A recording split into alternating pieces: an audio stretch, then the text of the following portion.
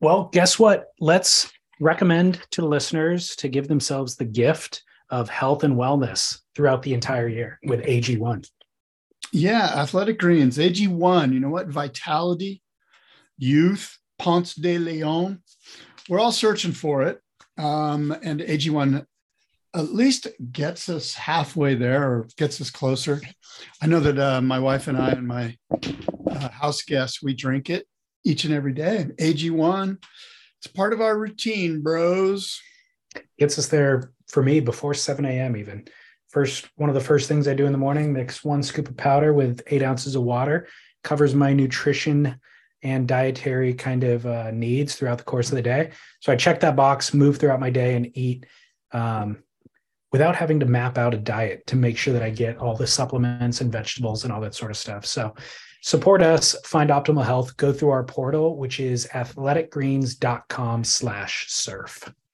And then also we've got NVS Fins with us today, Scott. We're riding NVS Fins all the time, but they're here with us on our podcast, Naked Viking Fins.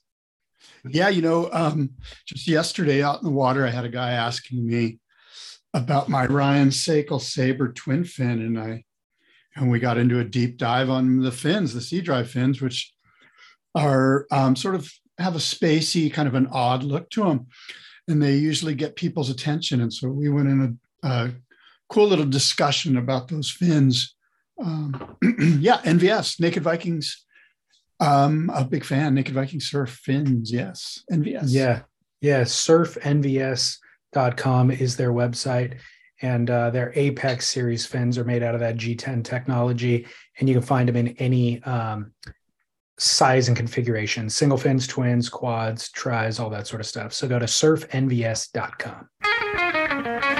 As we see some movement at the takeoff zone, it's Kelly Slater grabbing rail. A clean entry, this thing holding open, it spits. When it spit me, I thought it was going to spit me off my board. Comes out with the spit, spits him out. Comes out after the spit. Gets spat out of another good-looking wave here. Spit. We're just spitballing, right? Yeah, God.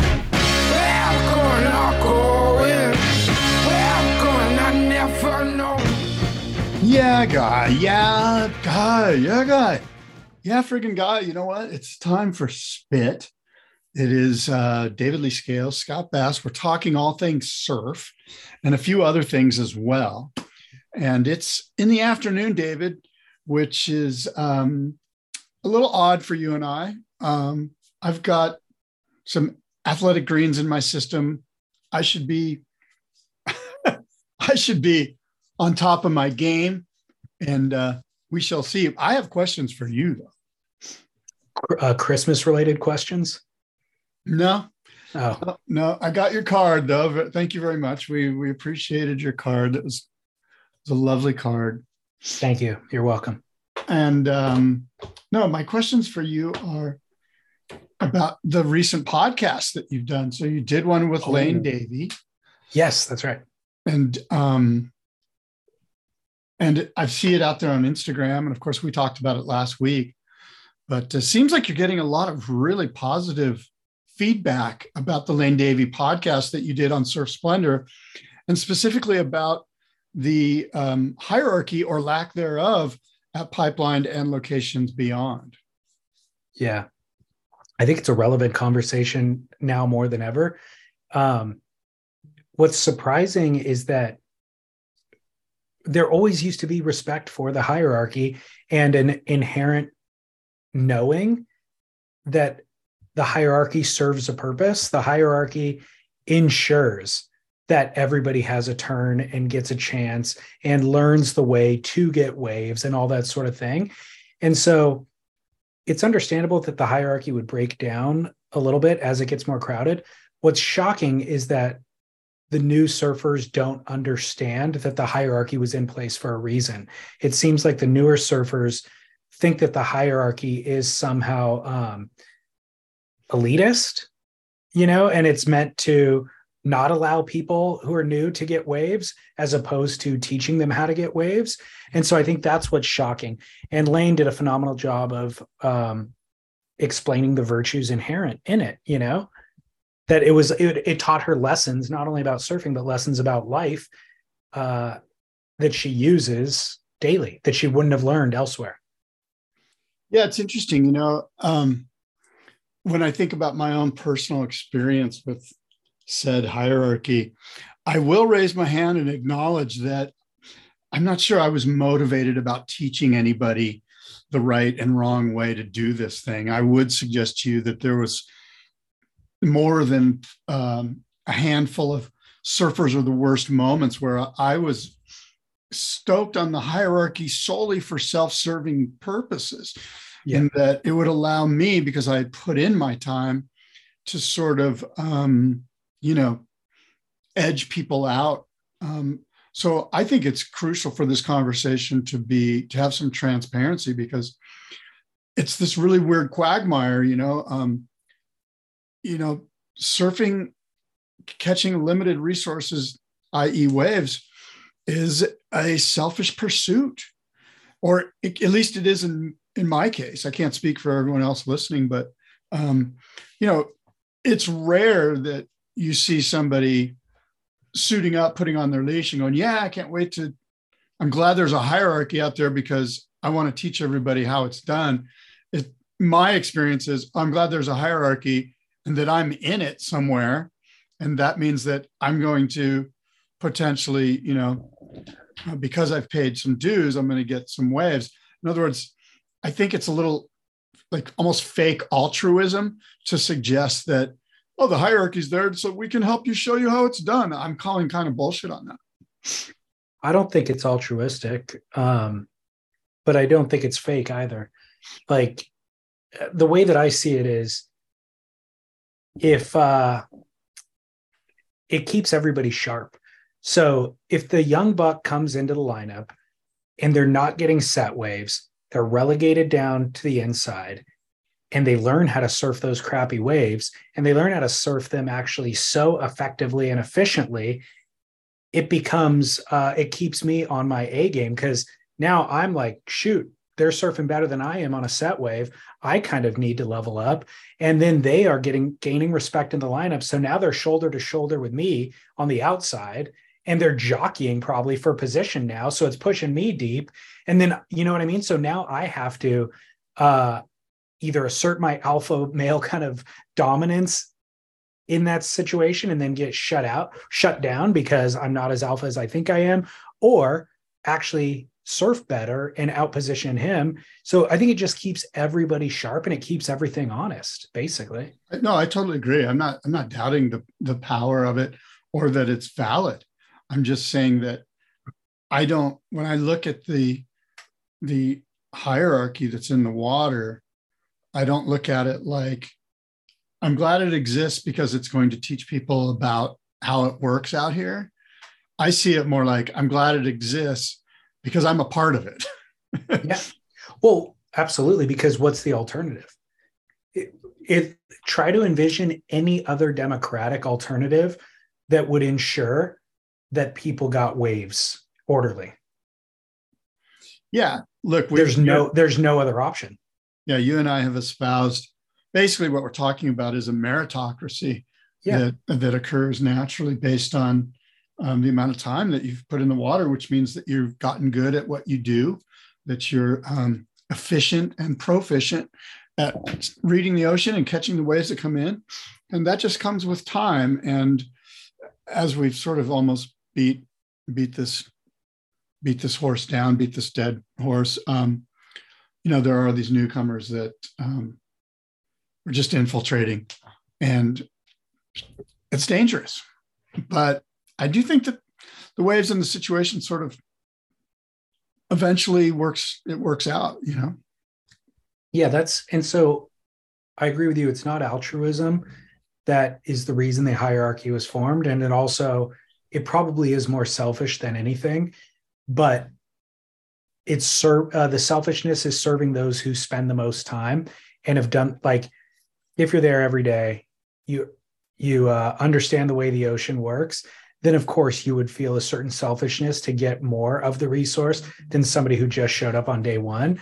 But that's also democratic, by nature. And so there's no other way to divvy out the resource than by that method.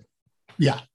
And I will say, as I reflect on my experience at locations where I'm not a part of the hierarchy, where I am a newcomer,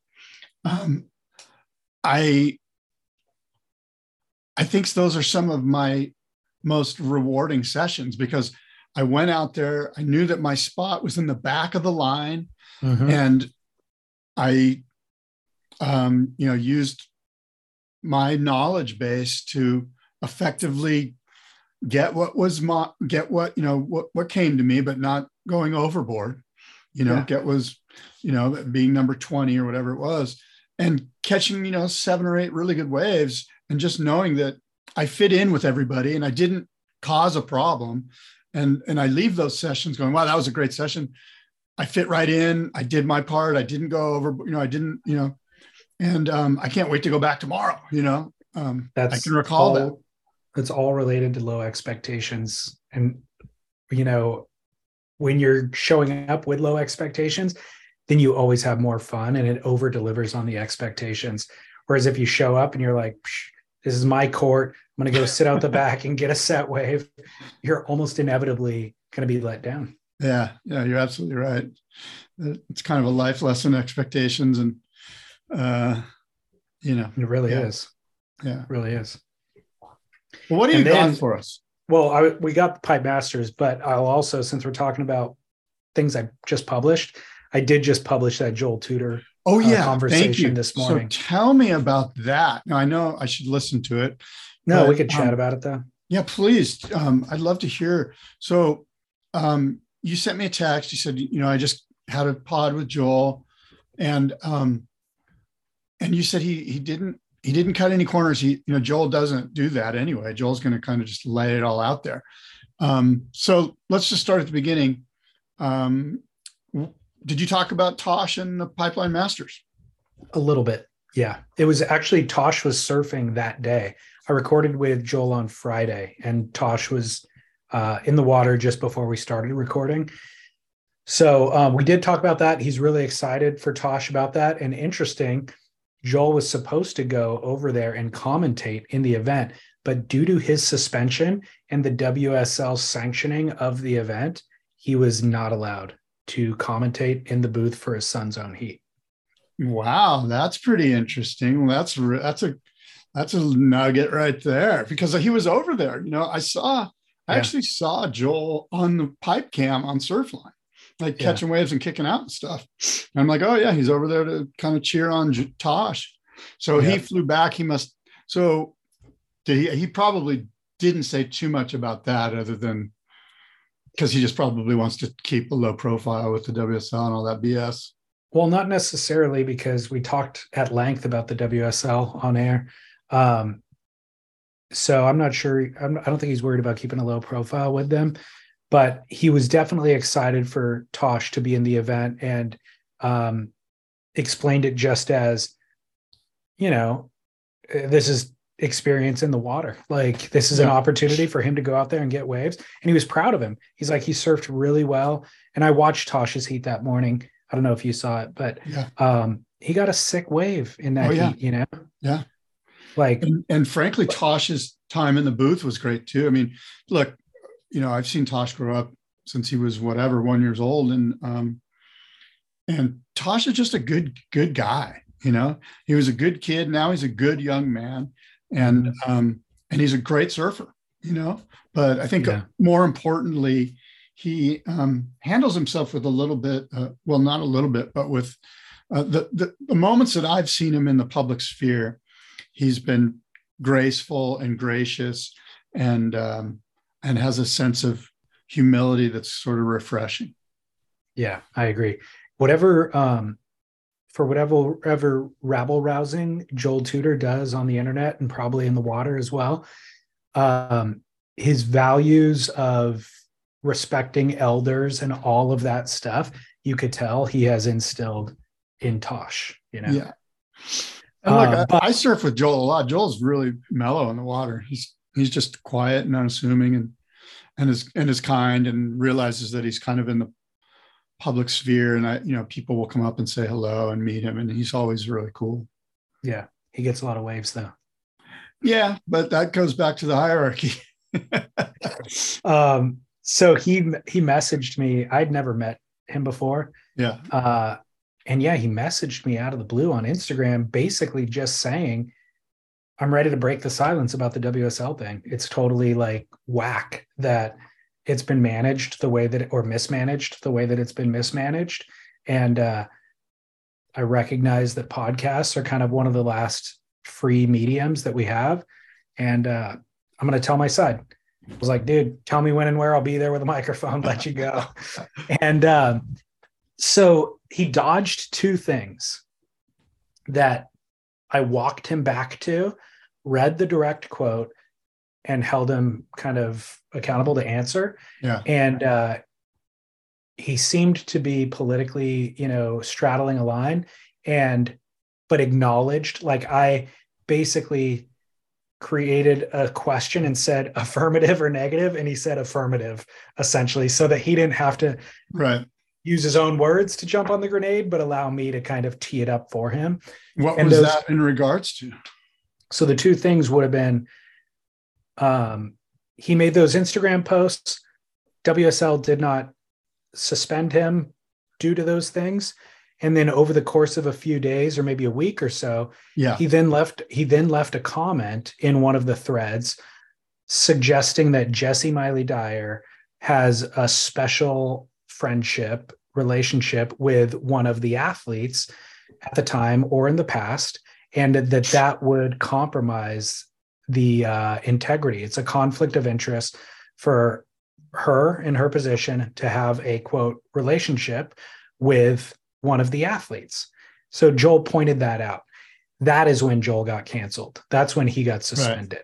Right. And so the WSL's press release, it wasn't even a press release, but their statement about why he got suspended quoted a couple of things in the rule book, but it was left very vague. It was like he's disparaged surfing's image is kind of what they said. Yeah. And so I said, look, this is what the WSL said. What were they referring to when they made this statement? And he brings up those Instagram posts. I go, well, the timeline doesn't match because they didn't cancel you. They didn't suspend you with those Instagram posts. He goes, well, there's some other stuff too. And I go, well, the timeline matches with this comment that you made about Jessie. But the statement that they made is about the organization. So if the organization, first of all, should never get their feelings hurt, because it's an organization and there's no such thing as bad publicity, and it all drives traffic. And if you showed up at the next event after this debacle, it would drive more traffic to that event than anything else possibly could. No amount of marketing, no amount of press could drive as much traffic as this would. But if somebody in the organization got their feelings hurt and then they made a decision because their feelings were hurt based on or for the organization, then that would be problematic, and that looks like what it was if you look at the timeline.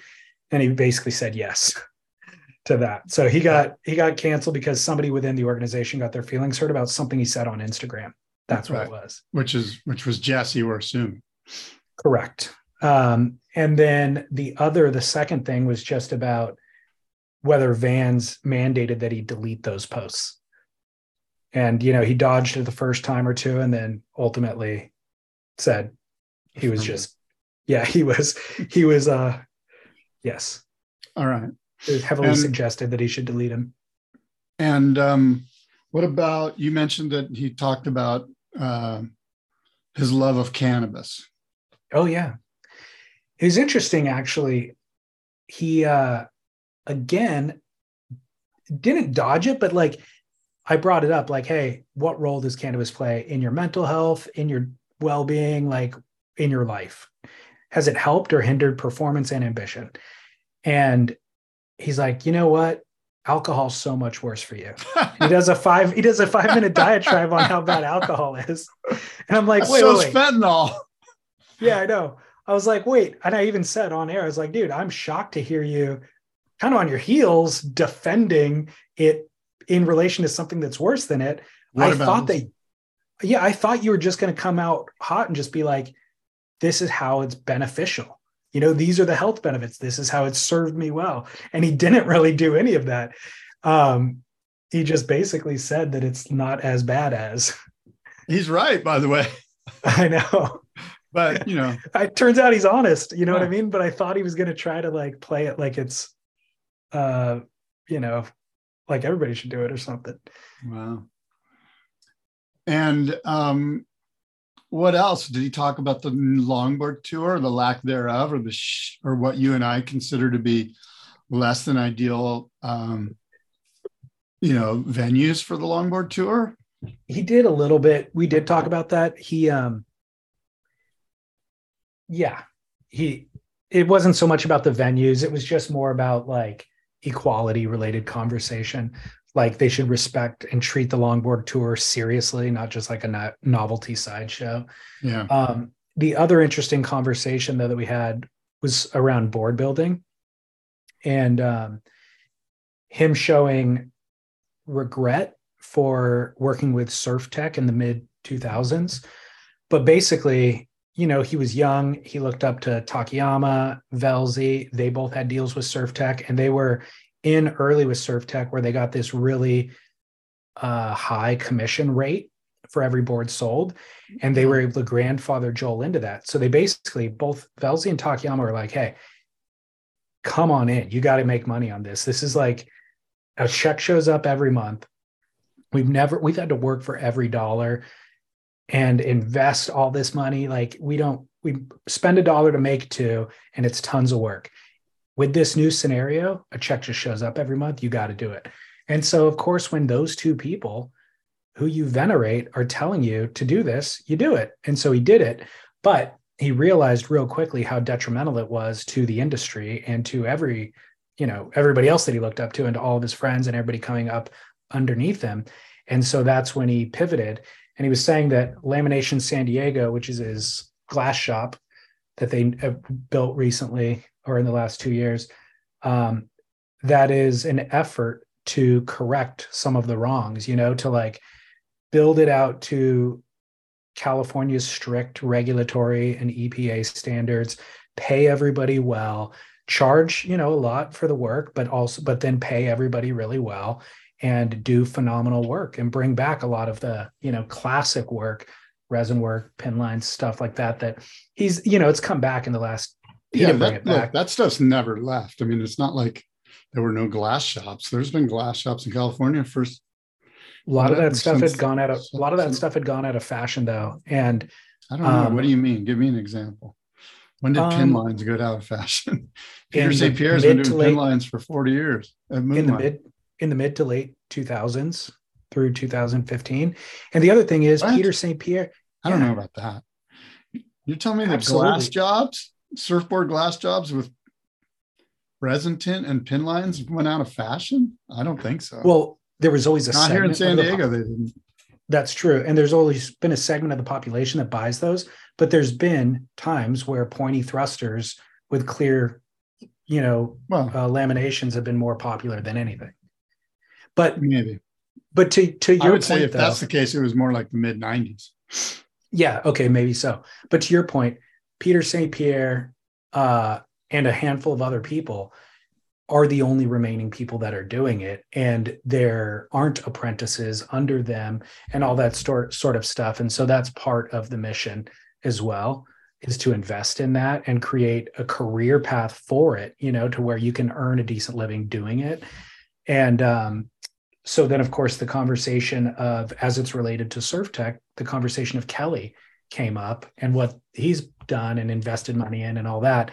And Joel just said, I learned and I adjusted my business practices, but I'm shocked that some of the people, the athletes who have made the most money off surfing, are operating under those same business practices and hurting a lot of the industry that supported them along the way, and who, by the way, are still working manufacturing surfboards and being hurt by that business, So that was interesting. He called Kelly out of that. And who else did he call anyone out? Did he call anyone else out or just Kelly? It was mainly Kelly, and then also stating about Kelly posting on Instagram wearing a blue belt in jiu-jitsu, which Kelly never earned a blue belt. And Joel's like very adamant about like, holy cow, that was just such a slap across the face for anybody who's ever earned a blue belt. He's like, going from white to blue is the hardest belt. Like that's harder than getting a black belt because, you know, you're new and you how does he know that Kelly didn't earn a blue belt? Because he's in the space and he knows everybody in the space and he knows Kelly. He and Kelly are friends. So he knows Kelly has never earned the blue belt, but Kelly posted on Instagram wearing it because he didn't want to post on Instagram wearing his white belt. And so Joel called him out on it. And he said, and Joel's right, because he and Kelly are friends and he talked to Kelly and Kelly never claimed to have a blue belt. He just posted about it, you know? Okay. Interesting, man. Yeah. So some juice. Thick. Yeah, they really are. But I mean, super entertaining, you know? Yeah. Well, that sounds like a great, so there's two really good ones. There's Lane Davey and there's Joel Tudor on Surf Splendor that you, David, did. You're killing it, dude. I got to admit, I'm like, fuck, David is killing. David, you're like the guy in the lineup. You're like, I got to up my game, man. The conversations, these people want to talk, you know? Like, yeah. Well, there's a lot of podcasts. Did you just get another guy under your umbrella? Yeah. Tell me about him. What's his name? What's he do? I don't know much about him.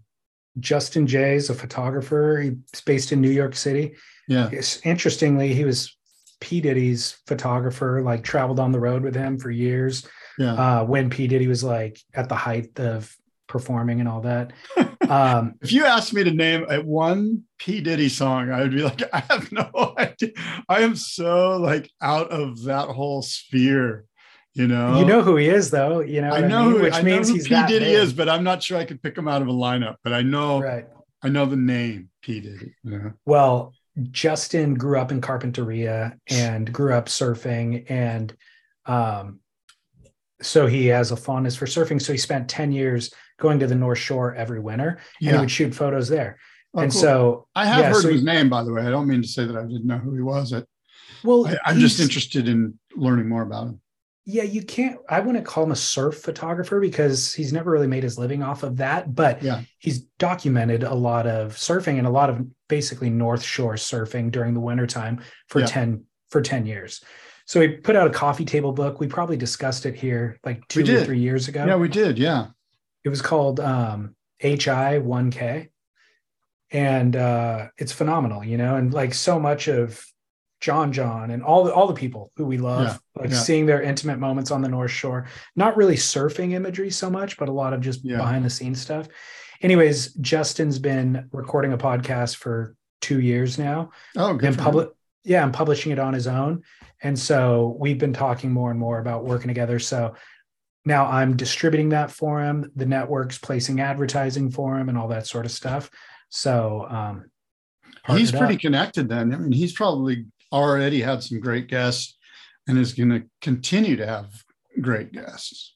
Yeah, he's connected to the fashion world, the celebrity world, the music world, all that sort of stuff. But he does have like surf and skate luminaries, you know, Tony Hawk, Paul Rodriguez. He had Art Brewer on.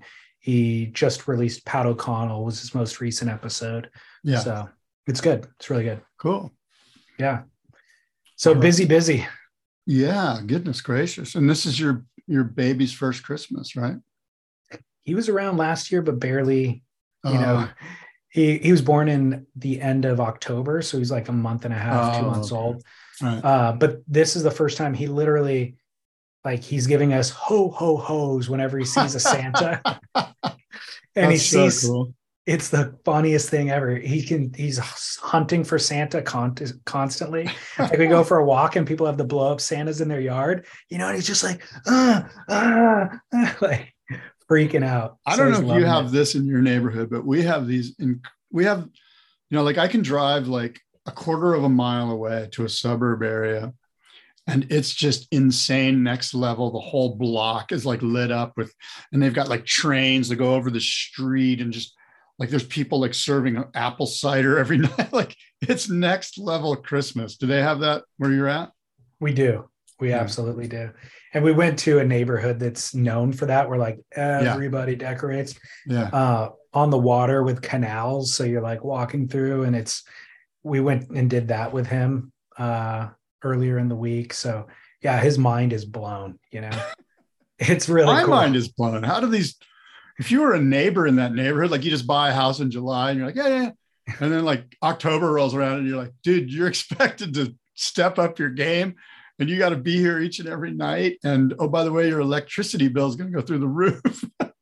It's no joke. I mean, honestly, the few houses that don't really go all out, they look like a-holes. You're like, who is this jerk? You know? Yeah. Well, no, these neighborhoods that I'm talking about, you're either all in or you're selling your home and moving. Yeah. You know what I mean? Totally. But I gotta say, I love it. Like, I mean, I always kind of appreciated the festivity, of Christmas, but seeing Austin's mind blown is so fun. Just cool. When we go downstairs in the morning and turn the Christmas tree on, he just gets the hugest smile. It's like the highlight of his day. Yeah. So you got to cool. appreciate it. Yeah. That's cool. Real water sports, David. Time to win a surfboard. It's that time of year, snow bells are ringing and frost is clinging, and who knew, it's the most wonderful time of the year to win a friggin' surfboard from Real Water Sports. It's the season of giving, so we just have to give one away. Right. Even though we give one away every month. Pretty much, yeah. So Real Water Sports, of course, by the way, them. Hold on. I just had a thought. Okay. Next Christmas, the 12 days of Christmas, we give one board away each day. Boom, boom, boom, boom, boom, boom, boom. Who's financing this? Hell if I know, but it's a good idea. This is a good idea. We gotta think this through.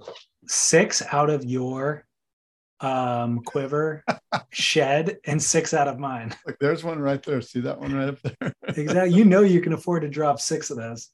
Real Water Sports. Come on. Yeah. They've got, so the deal is they have 1,500 boards in their inventory and they've unlocked the code for shipping. So they're shipping boards daily to people around the world, flat rate, and shows up guaranteed to be blemish free. So you don't have to worry about transit or anything like that. And so we're partnering with them to give away a surfboard. One lucky winner that we will select on January 1st. It's New Year's Day. I might have to pick it on January 2nd. We'll see how that day goes or that night goes. But we're going to pick one winner on January 1st at random from our list of supporters. So how do you support? It's $5 a month. It's the foundation of this podcast business. You can do it on surfsplendorpodcast.com, set up that support. And if you already support, great, you're entered to win. If not, as long as you get that in before the end of the month, Pacific Standard Time, you will be included. We'll pick that lucky winner, and then they can pick any board from realwatersports.com's inventory. Well, very good. Look, Real Water Sports, it's your time to win a board. Subscribe and be entered to win. realwatersports.com. When you're hiring for a small business, you want to find quality professionals that are right for the role, and there's no faster or effective way than through LinkedIn Jobs. Your time and capital are precious, and there is a powerful resource that can help you focus on what you're good at and integrate people into your team seamlessly to help grow your business. LinkedIn Jobs has created the tools to find the right professionals for your team efficiently and for free. LinkedIn isn't just another job board. Everyone is already on LinkedIn with their resumes and references, and now LinkedIn has designed a hiring platform to connect you with candidates specifically qualified for the job that you post about. More than 1 billion professionals meticulously organized to connect people by skill set to help us all advance our position. 2.5 million businesses already use LinkedIn for hiring, and 86% of small businesses get a qualified candidate within 24 hours. It's that fast, easy to use, and effective. LinkedIn Jobs can help you write job descriptions, filter the right person to you, and give you the tools to help you interview them like a pro. LinkedInjobs.com/surf is where you go to post your job for free. Yes, totally free. That's linkedinjobs.com/surf to post your job for free. Terms and conditions apply.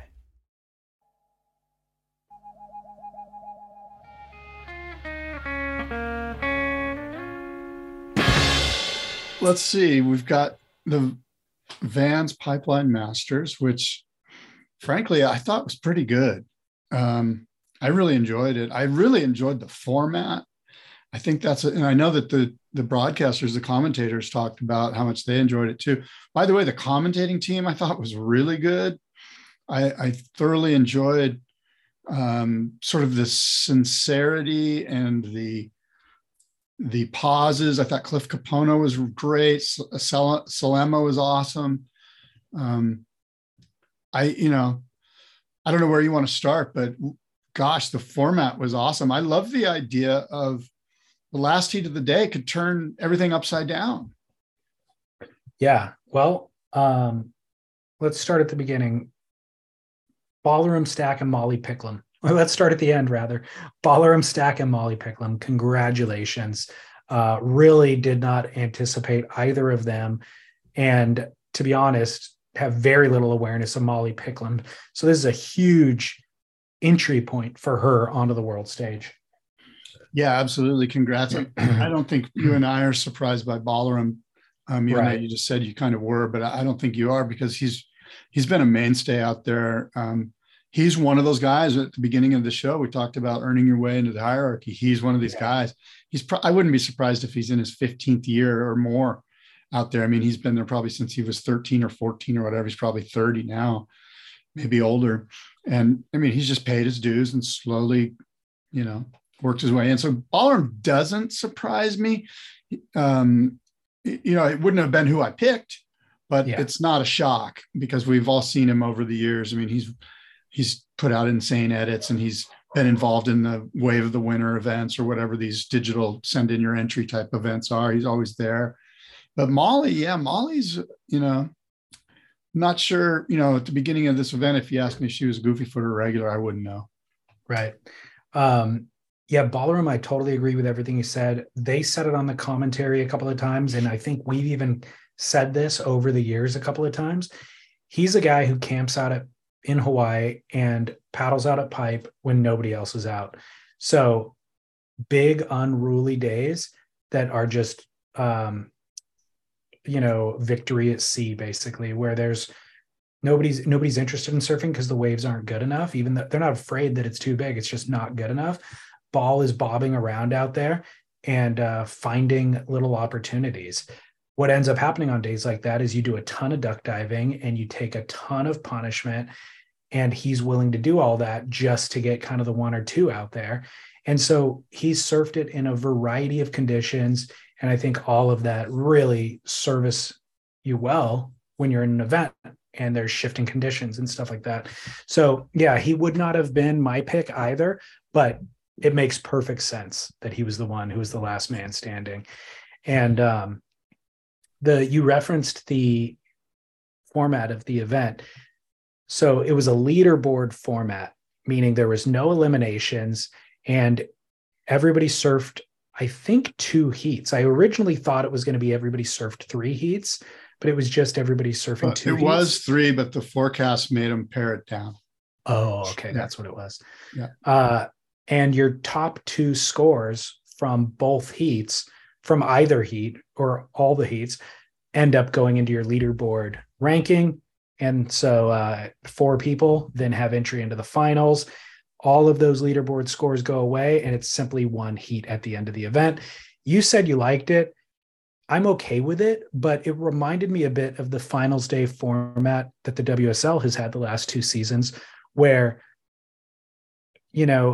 Carissa Moore was clearly the winner of the season. And yet, because of a poor performance on the final day, Stephanie Gilmore won the world title. I was concerned about that happening in this event, and it kind of, to a certain degree, happened with Carissa. Carissa, again, interestingly, Carissa was the in-form female surfer of the event. She got arguably the best wave any female surfer's ever gotten at backdoor. Legitimately sick backdoor wave. And so those are the highlights that you're going to remember of the females throughout the event. And it's just a shame that she ends up not winning the event. She lost due to an interference, essentially, in the final. But you know what I mean? Like, carrying that momentum through to the final I would think, or I think the solution would be it's a one-on-one final. Like the leaderboard format, I think is great, but only 2 people should then be in the final because unless the waves are pumping, there's not enough waves for 4 people. Basically, there's 3 sets, let's say, with 2 waves each, which equals 6 waves, but there's 4 people who need 2 rides each. So there's 6 waves on offer for a total of needed 8 waves. It's just not enough. And there's an opportunity for, I know it's not supposed to be, quote, fair, but there is opportunity for something very unfair to happen. Whereas if it was the leaderboard format and only the final 2 made it into the finals, you could still give third place the third place amount of money and fourth place the fourth place amount of money. They just don't get a surf in the final. And then if it's just one-on-one, there's a lot more opportunity to really see who the best surfer is at the event. Yeah, that might be a great way to solve this conundrum. I will say that whether you're a fan of this format or a fan of the sort of the more traditional format, you're going to be able to find fault with each. There's no real perfect one. So I guess maybe this was refreshing in that it was sort of the backdoor shootout, but with let's start from scratch for the final. So I don't know. But Ballroom, on the other hand, showed up at the final. Yeah. And did exactly what he did through the leaderboard rankings too, And he did it towards the sort of the middle back half of the final too. Yeah. Like he wasn't, I think what's the Hawaiian's name? Kalana Apau. Yeah. He really had everyone's hearts. Like everyone was kind of like, oh, that would be really cool if a full-blooded Hawaiian won. Yeah. And he started off strong in the final, but Ballroom kind of turned the tables. Yeah. So in the men's final, it was Ballroom in first, Griffin Colapinto in second. Also would not have picked that. Kaulana Apo in third, and Joao Chianca in fourth. On the women's side, it was Molly Picklum in first, Betty Lou Sakura Johnson in second, Caitlin Simmers in third, and then Carissa Moore with that interference in fourth. I really felt like the women were almost the main storyline of this event because they really stepped up and surfed better than we've seen the CT female surfers surf. And the CT females have not had a lot of opportunities out there. They had one event this past year and a specialty event prior. So they haven't had a ton of opportunity, but neither of these girls. And these girls within the first 2 heats, all of them essentially, not just 1 or 2, but all of them fully were charging, fully were actually making barrels, making crazy drops, making crazy barrels. And it was really like you watch them go toe to toe and just kind of out edge one another. It was really cool. Yeah, no, it was pretty fascinating. Of course, Sierra Kerr got that incredible wave that were in the semifinals, or in the last heat, I should say, where, she was making her way, moving forward to the final, but there was an interference, which was unfortunate. That was a pretty mind-blowing, deep backdoor wave. So yeah, you're right. All the girls stepped up. The second round, the second day, I guess you would say, was obviously much smaller and a little more tame and manageable. But look, the girls were sent out in the big stuff for round 1, for most of the girls in round 1. And it was pretty fascinating. Absolutely. I will say this, though. You mentioned the men's final. By the way, one thing about the women, I was impressed by Moana's backside. I wasn't sure that she was going to be able, I figured she was just going to be going at the pipe left, the true pipeline left. And her backside surfing at backdoor was solid. But my interest, I don't know. Let me ask you this. My takeaway from the men's final is that Joao Chianca's a total dick. That's kind of my takeaway. He just seemed like I don't know. It just seemed like he was ruffling Griff's feathers. He was ruffling other people's feathers. Like he maybe wasn't taking the whole like aloha sportsmanship thing to heart. And I think it came back to bite him a little bit. Yeah, it did. And it's interesting. that level of aggression that he was paddling with, he was literally paddling into and over people. Yeah. So making full contact, blocking their path, getting in there, whatever, all of it. Total dick move. But we've seen Gabriel Medina employ those exact same tactics. The difference is Gabriel wins the heat. And so we find ourselves as the viewers going, well, how do you really criticize him? Because ultimately this is a competition and he's going to do whatever it takes to win. If you're that aggressive and you end up 4th place in the heat, then you just look like a dick. There's no reason to do it at that point. If you do it and it works and you win, great. If you do it and you lose, you just look like a dick. So I agree with you.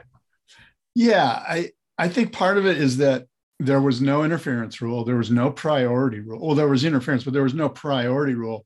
So on top of that was that, hey, let's just be good sports here, but Correct. We're going to leave it wide open. If you're deepest, it's your turn. And he was pushing that to the limit. So I think that's where, some of this sort of bad taste in our mouths comes from. Yeah. And, the funny thing is it didn't work in ruffling anybody's feathers. Like Griff smoked him in that heat, and it seemed like he was doing it specifically to Griff. Balaram stuck to his own game plan to beat them all, smiling the whole way. And so, yeah, it's like it needs to be effective. Do you think that that's going to come back to haunt Joao? No.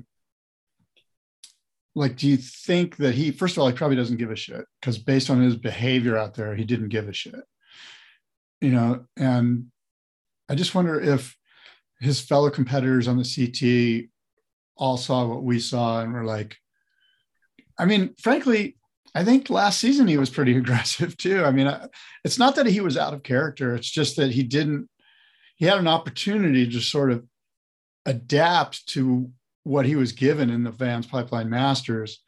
And he was just himself, I guess. I think that's his true nature, is just to be like scrappy and like, dude, I'm in a contest. I got a jersey on. Get the hell out of my way. Yeah, I don't think that it's going to come back to bite him at all. I think the tour is cutthroat. Those waves were also really, really, you had to be cutthroat out there to a degree if you wanted to get your share. There weren't a lot of opportunities in that final. And so if it was big and plenty of surf, he might not have employed those tactics, but he felt like he needed to. And I think that those tactics actually work well on tour, and Gabriel's proven that. And so he's taken a page out of that book, and it is what it is. I don't think he needs to be loved by everyone. He's just going to go out and try to win heats. Yeah. Yeah. Speaking of priority and or interference, though, it was interesting the way that you're talking about with Sierra Kerr. She got an interference on. It was an epic ride, would have been a huge score, but she got an interference on it because Pua de Soto took off deeper and first, and there's no priority. However, anybody watching that wave would tell you Pua was way too deep and never going to make that wave. Pua herself probably would have said, I was way too deep. I never would have made that wave. Therefore, it's not a burn. If that happened in real life, Sierra would have been given a pass. She's allowed to go because Pua is not going to make the wave. So it's interesting that in the contest format, she got an interference. Yeah, it was pretty close. I agree with you. I'm telling 9 times out of 10, that girl's not going to make that wave. What was her name? Pua de Soto, Dwayne de Soto's daughter. Oh shit. Yeah. You don't want to mess. First of all, any De Soto paddling into any wave, just let them go. Do not get in their way. But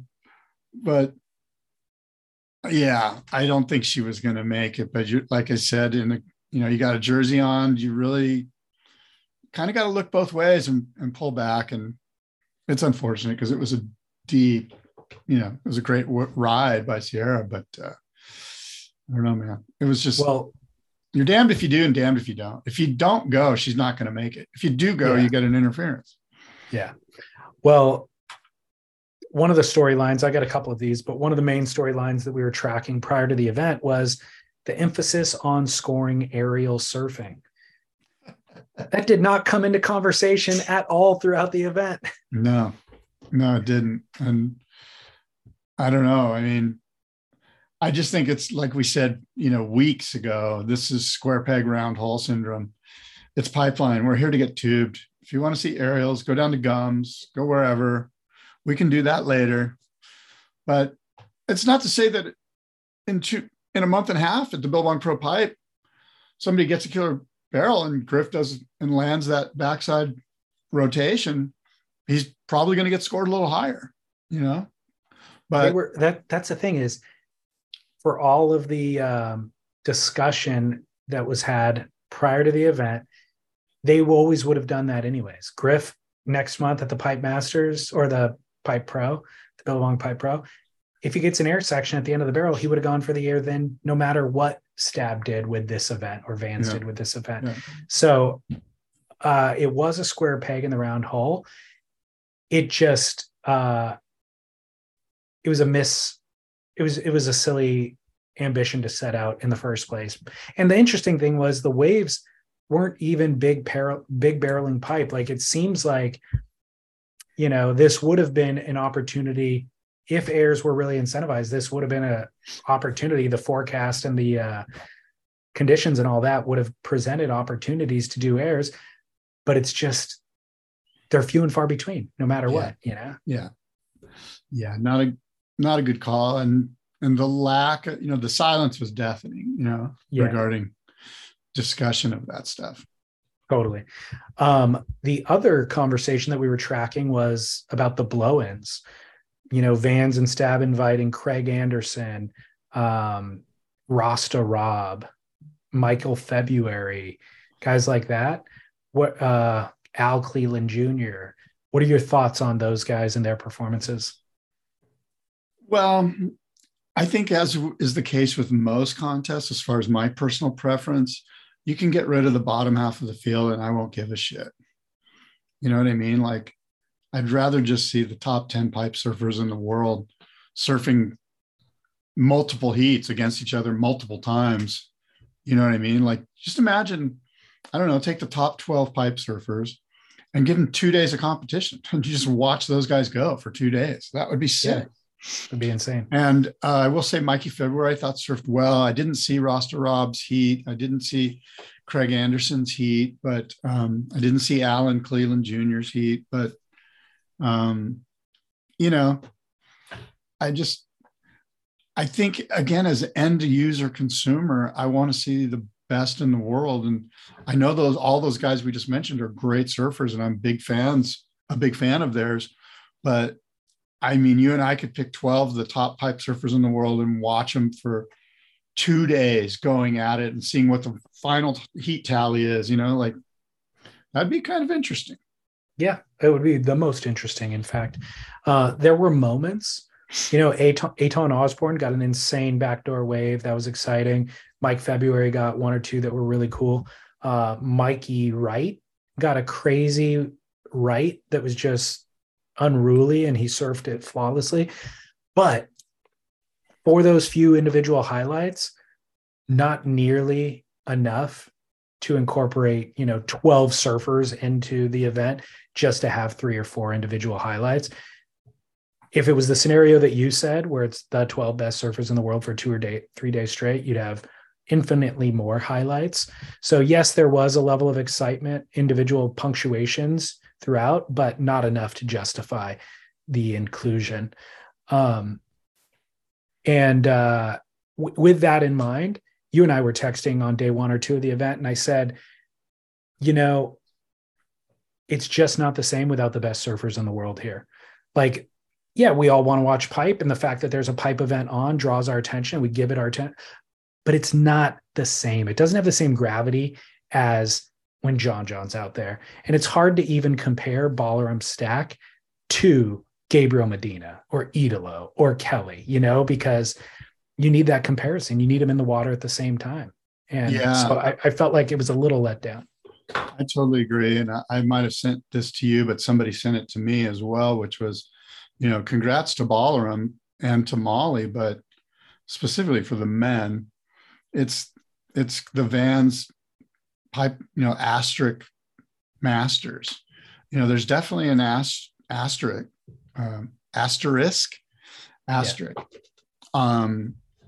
At least in the minds of, the hardcore end user consumers like us who have seen years and years and years of pipe events. And again, I'm not here to take away from what those guys did, because it was a fun event, and I'm stoked that Balaram won $100,000 or whatever it was. But you got to ask yourself, which of those four guys would be in the finals, if the top surfers in the world were in this event. Yeah. And we don't know the answer, but we would love to know that answer ultimately, and you're right. You can't take anything away from him because he earned it. Like, he earned it in that format, in that event, for what it was. So yeah, it's epic that he did it, but we will remember that it wasn't, the best surfers in the world weren't there in the event. It'd be cool if somehow he got a wild card into the Billabong Pipe Pro, something like that would be kind of cool. Again, because I don't want to come on here and just poo-poo. He was great and it was fun, but it's not even about I would tell you that I'm sure that Balaram would feel the same way if he was like, dude, I wish they were in it too. How great would my victory be if I had beaten John and Kelly and Nidalo and Gabe, and he did obviously take down some of the greatest surfers. There's just, there's a lack of competitive prowess, I think, amongst some of these guys. Yeah, they're pipe specialists, but I mean, when you look at it, you go, when was the last time any of these guys were ever in a final? Jamie for sure. Mason Ho, I don't know. Has Mason Ho ever been in a final at an event? Maybe like the Dahui. Huh? He's made the Dahui backdoor shootout. Yeah. So again, I'm sure that we could find some, times when these guys were, competitively aware. I don't know. What did you feel about Jamie O'Brien riding a soft top in his heat? I don't know what to think about that. I was kind of like, good for him. First of all, it's a savvy move from a marketing standpoint for Jamie. He's got nothing to lose and everything to gain, and Catch Surf, his sponsor that makes those soft tops, good for them. I sense that, and Jamie talked about it. I don't know if you heard him talking about it, but he was basically saying, look, if it was real 8-foot, 12-foot pipe, and I needed my little Tokoro blade to just knife through everything, but it was that kind of smaller day. And I think he was kind of going, we wouldn't even be having this event if it wasn't the last couple of days of the waiting period. I mean, this isn't really a real pipe. So I'm just going to go out there on not a real pipe board. Yeah. But I didn't have a feeling one way or the other. I kind of got it. I was kind of like, all right. It does kind of, if you're an event producer and a promoter, you're kind of going, dude, you're not taking my event, seriously. And it's kind of looks bad in that regard. I think he prioritized his vlog over the event at that point, and it was his second heat and he knew his point totals weren't enough to get him into the running for the final. So he just prioritized his vlog and the entertainment value. But what was interesting to me is that board had value, like in those conditions where it didn't require the Tokoro that you're talking about. He was able to sit deeper. He was able to kind of sit in a position and get a type of wave that nobody else would be able to get. And if that wave came through, he could have got a 10 on it on that board. Yeah. And the wave that he did get, or the couple that he got, he surfed them flawlessly on that thing. Like, he can pig dog into a slinky kind of yoga stance and get fully barreled out there. So if he can get in early on that wave, that's bigger than where anybody else would get, because he's able to sit deeper and all that and get position on it, he can get the 10-point ride. Yeah, no, look, he's one of the best surfers in the world. There's no doubt he can ride anything out there and probably pull it off. And he's put in enough time on that soft top to be able to be comfortable with it in any of those conditions. And it's kind of neat. Again, it's kind of neat to watch, the fins release and him engage his rail and make it over bumps and stuff. I'm at that point, I was kind of like, I kind of get it. I don't think he felt like he was going to be able to advance. And so he was just going to go put on a show. He was kind of being a showman, which is, as an end user, that's kind of what we want. We want to see a show. So, and that's what he does. And speaking of boards, interestingly, Balaram Stack won the event riding a Kaimana Henry surfboard, which I didn't even know Kaimana shaped or built boards. Yeah, that's kind of cool, right? That an underground guy, legend, kind of a guy who's known as a red hot surfer in his own right. It's just sort of in the backyard making boards. I'm sure everyone in the North Shore knows that he's been making boards for a long time. It kind of reminds me of like Noah Budrow or something, you know? Yeah. Yeah. I was totally unaware of that and thought it was super cool and phenomenal that Ball won riding that board. Yeah. Yeah. It's cool stuff. And my final thought is on the commentary, which you brought up earlier, the highlight out of the team, in addition to everything you said, was Mahina Florence. So Mahina Florence is Nathan Florence's wife. She was doing the beach commentary, and she'd get in the booth occasionally, but largely doing the beach commentary. She was phenomenal. Yeah, she was extremely professional, you know, like there was no sort of awkward, what do I do now? Dead space. Oh my God. You know, it seemed like somebody that had the utmost confidence and a real sense of command of the moment. Completely. I mean, she's grown up on the North Shore. She's married to Nathan Florence. So she understands surfing in a very, very detailed way. But then she's articulate. She's clearly bright. She's clearly smart, all that. And so she could be hired for any event throughout the rest of the season and the tour and all that sort of stuff. I thought she was a great addition. I thought Cliff Capono was also really great in the booth with his, science background, Dr. Cliff. And Makuakai Rothman is somebody who I think has made huge strides in the booth. I thought he was phenomenal, and I didn't always used to think he was phenomenal. I thought in the past he has provided cultural context that was important, but he would, get stuck, I don't know, saying something poignant at the right time or whatever it was, or even fumble through trying to find the right words. In this event, he was sharp, he was articulate, he was quick, and added all that, cultural context that he's always been great at. Yeah. I think if the WSL could add Mahina and Salema, they'd be doing us all a big favor. Not to take anything away from Cliff or Makua, but those two that I mentioned at the beginning here could easily move from where they're at now to the WSL and frankly over to Olympic broadcasting or any other sport for that matter. Yeah. I don't think Salema would take the job. No, I'm just saying. I've talked to him about that exact thing. Yeah. And he's like, well, they would have to work out some stuff. Yeah. Yeah. I don't know. Tell me more. Sounds like you're leaving me hanging. What do they have to work out? I think he's used to a certain level of professionalism and being able to plan out your year and all that sort of stuff as the commentator that they simply don't provide. Right. Okay. Understood. But that was the highlight in surf news this past week. My must-see moment, which is something that I saw months ago, but it was unavailable publicly until just now, is Jack Coleman's most recent film called Natural High, which is available on stabmag.com. Yeah, I watched it. It was good. It was really good. I love Jack. Jack's a good guy. I'm a big fan of his. Some ripping on some, interesting boards. I thought the guy that was surfing finless, sort of at the beginning. Yeah, Crookie. That might have been the most fascinating part of the clip.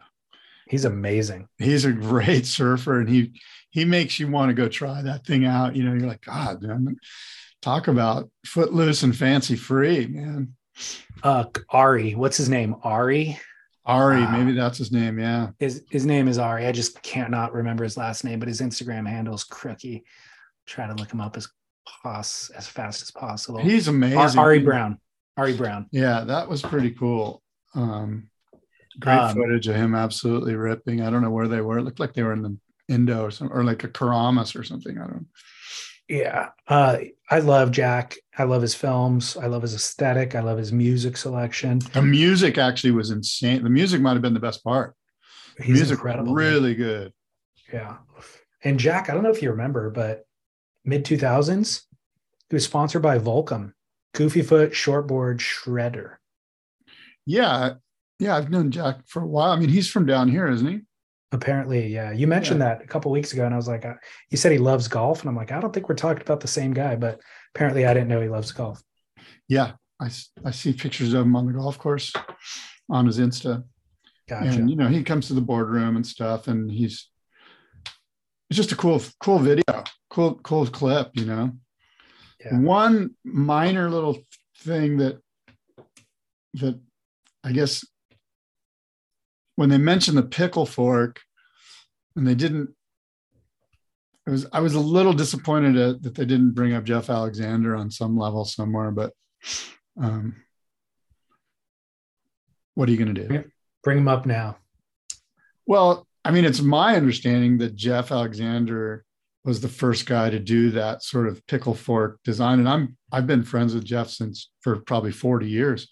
I've known Jeff since, 1977 or whatever. And he was an incredible shaper back then.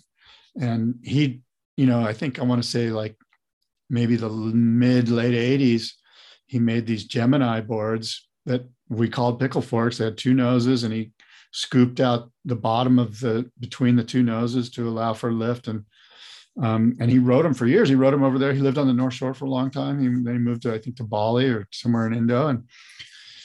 And I don't know, again, maybe that's silly of me to say, hey, you should have mentioned Jeff Alexander, because that'd be like saying every time somebody talks about a tri-fin, they have to mention Simon Anderson. It just doesn't make sense. It says, there's no need to do that. But I guess because I have a place in my heart for Jeff, because I was a little grom when he was, 5 years older than me, and I just looked up to him. And so I was like, it would have been cool if they just gave a simple little nod to Jeff, who really pioneered that design. I mean, it's not like, it's a pretty rare design, and so because it's rare and because it's unique, it would have been cool to kind of, and Jeff, believe me, is a rare and unique guy. He's he's got an interesting sort of aesthetic and take on life. Boardroom podcast guest for 2023. he would bring the heat. Believe me, he's got some opinions. Perfect. Yeah, that's actually a good one. You're right. We'll do that. Good. Put him on my list. All right. Well, hey, Merry Christmas, dude. Yeah, Merry Christmas. By the way, I have a musty moment. Zeke and Destroy on Stab. Jacob Sikelski. Zeke. He is a piece of work, man. And if you want to get Zeke's the kind of guy that back in the early 80s, he would have been we'd be like, hey, who invented the phrase "yeah guy"? It would have been Zeke. I haven't seen Zeke and Destroy. It just came out on Stab. It's pretty cool. Is it? I mean, it's a whole lot of Zeke. Let me just say that. Just get ready. Edit? It's a whole lot of Zeke. Okay. What? Is it a surf edit or like a Jackass video? No, it's a surf edit with skating and just him going to Mexico and Indo and Hawaii and blah, blah, blah. Okay. Surfing in La Jolla and stuff. And it's just, I think it's fun. It's fun. It kind of has a lost video vibe from the 90s, Yeah. Kind of a little punk rocky. I'll check it out. Yeah. He surfs really good. Yeah. It's hard to deny that. I hate that, actually, because I see him being a jerk and I'm like, God, but then he shreds and I'm like, God, I have to pay attention now. I think he's a pretty nice kid. I think he means well. And I know I think he's calmed down, right? Is what it is. Yeah, I think that too. And he rubs some people the wrong way, but I think as with anything in life, like when somebody rubs me the wrong way, I need to kind of turn it around and instead of prosecuting that guy, I need to turn it around and become the defense attorney and kind of look at my own part in it, you know? Yeah. Good. Anyway. Good policy. Yeah, man. All right. Well, look, David, it's been an afternoon show. We're a little flat. We apologize. We're going to come back with coffee and morning spit next week. Until next time, adios and aloha.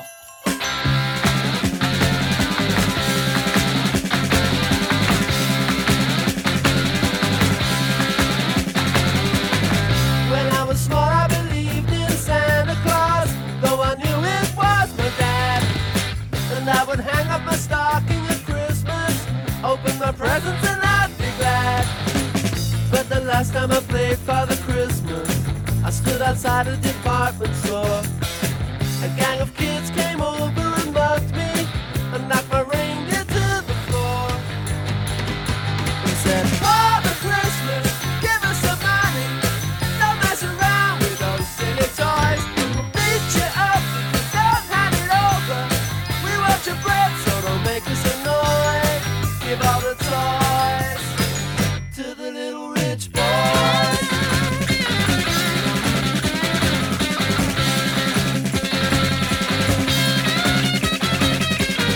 Don't give my brother a Steve Austin outfit. Don't give my sister a cuddly toy. We don't want a jigsaw or Monopoly money. We only want the real McCoy. Father Christmas, give us some money. We'll beat you up if you make us annoyed. Father Christmas, give us some money. Don't mess around with those silly toys. But give my daddy a job cause he needs one. He's got lots of mouths to feed. But if you've got one, I have a machine gun, so I can scare all the kids on the street. Father Christmas, give us some money. We got no time for your silly toys. We'll beat you up if you don't hand it over. We want your bread, so don't make us annoyed.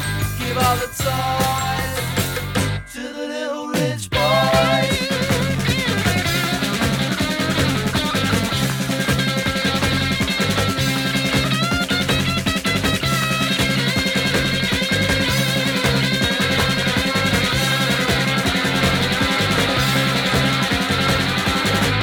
Have yourself a merry, merry Christmas. Have yourself a good time. But remember the kids who got nothing while you're drinking down your wine.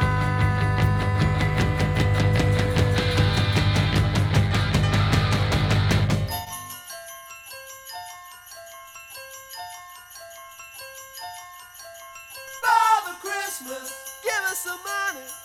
We got no time for your silly toys. Father Christmas, please hand it over. We'll beat you up, so don't make us